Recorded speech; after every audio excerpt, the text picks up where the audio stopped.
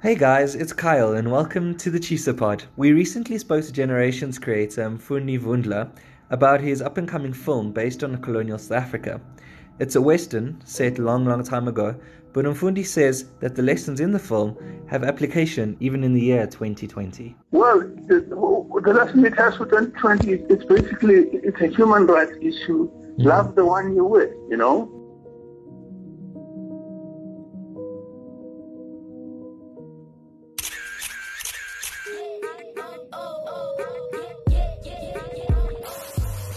Uyazi uMzansi Celebville is filled with flavor. But you know that ge o batla go tseba gore fame e re mo ngwaneng, or who secured the latest bag, Or just who's dripping with sauce. and who's adding the spice. Jonga yonke into nje. Because if it's hot, then it's definitely in the Chisa Pod. Congratulations on this new up-and-coming film that you are producing. I understand it's with Charlie. That's your son, yeah? Yes. This has been my second engagement with him as a producer. And this film, he subsequently did another film called Carcoal, which went into the Toronto Film Festival. I was not involved in that one. So, but this is the second time I'm involved in a film he's writing. I was intrigued by the press release which spoke about a Western set in the Cape Colony. Can you tell us a little bit more about that and the inspiration? The inspiration for that, there's a book written by a historian called Nigel Penn.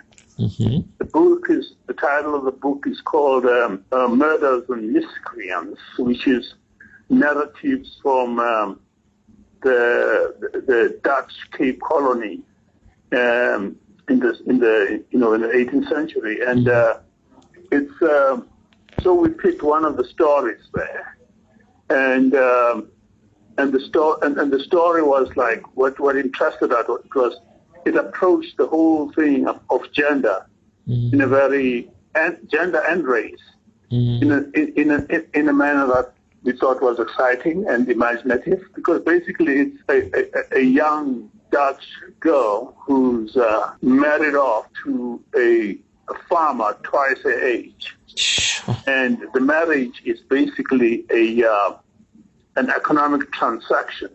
The farmer owed the daughter's father some money. So in order to settle the debt, the father said, "You marry my daughter, and that's how we're going to settle the debt." So, and it gets to be an extremely abusive marriage, and she soon realizes that she has more in common with the slaves than she has with her husband, and she falls in love with one of the slaves, an African slave. Wow.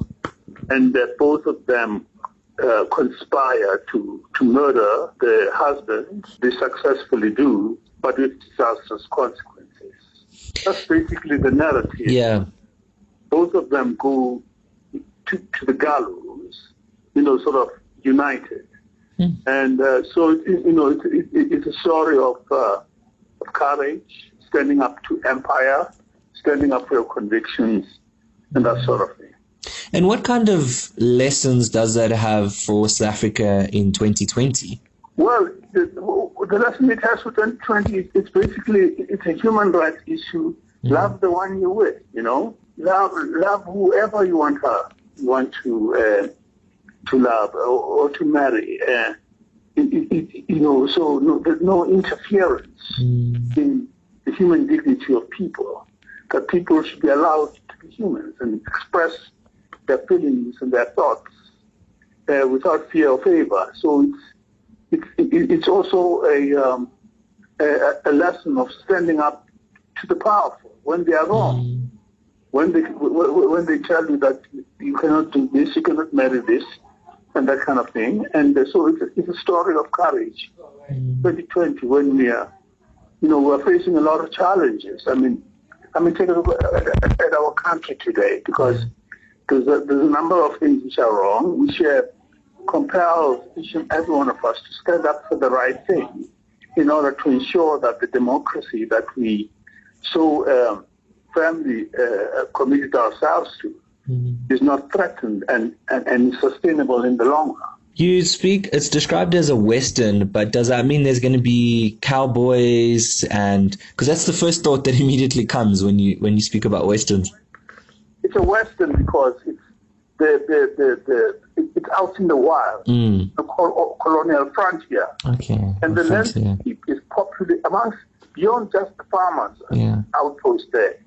The landscape is also populated by a series of gangs on horseback, and these gangs are like freed slaves and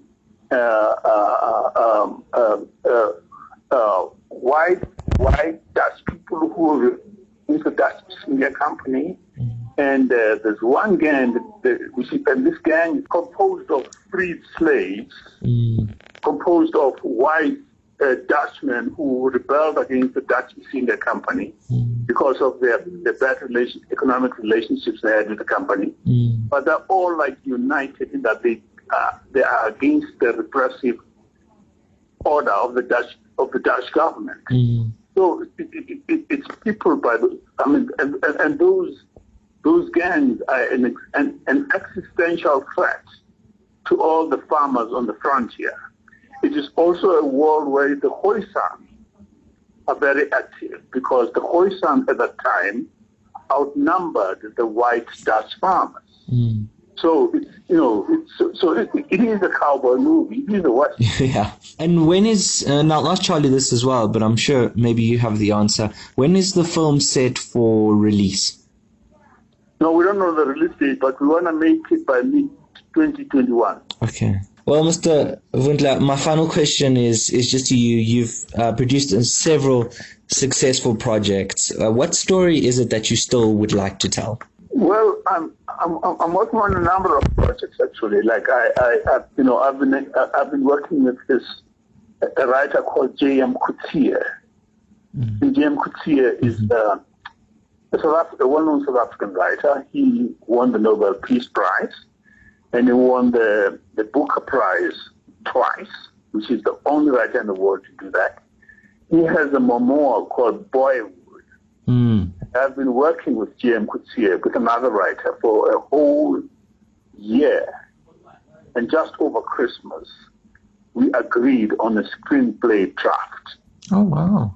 So I have a screenplay draft based on a story written by this Nobel laureate, two-time Booker Prize winner, famous for books like Waiting for the Barbarians.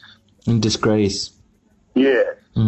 That's the other story which is in development. I also have this pre-colonial Xhosa drama series called Palo, which is developing with Mnet.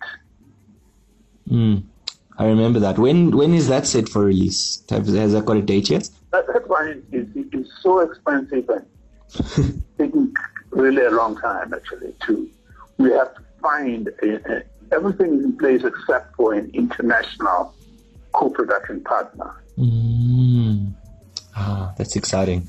Well, Mr. Vundla, it was an absolute pleasure to speak to you, and thank you so much for your time today. Yeah, sure. Thanks for the call.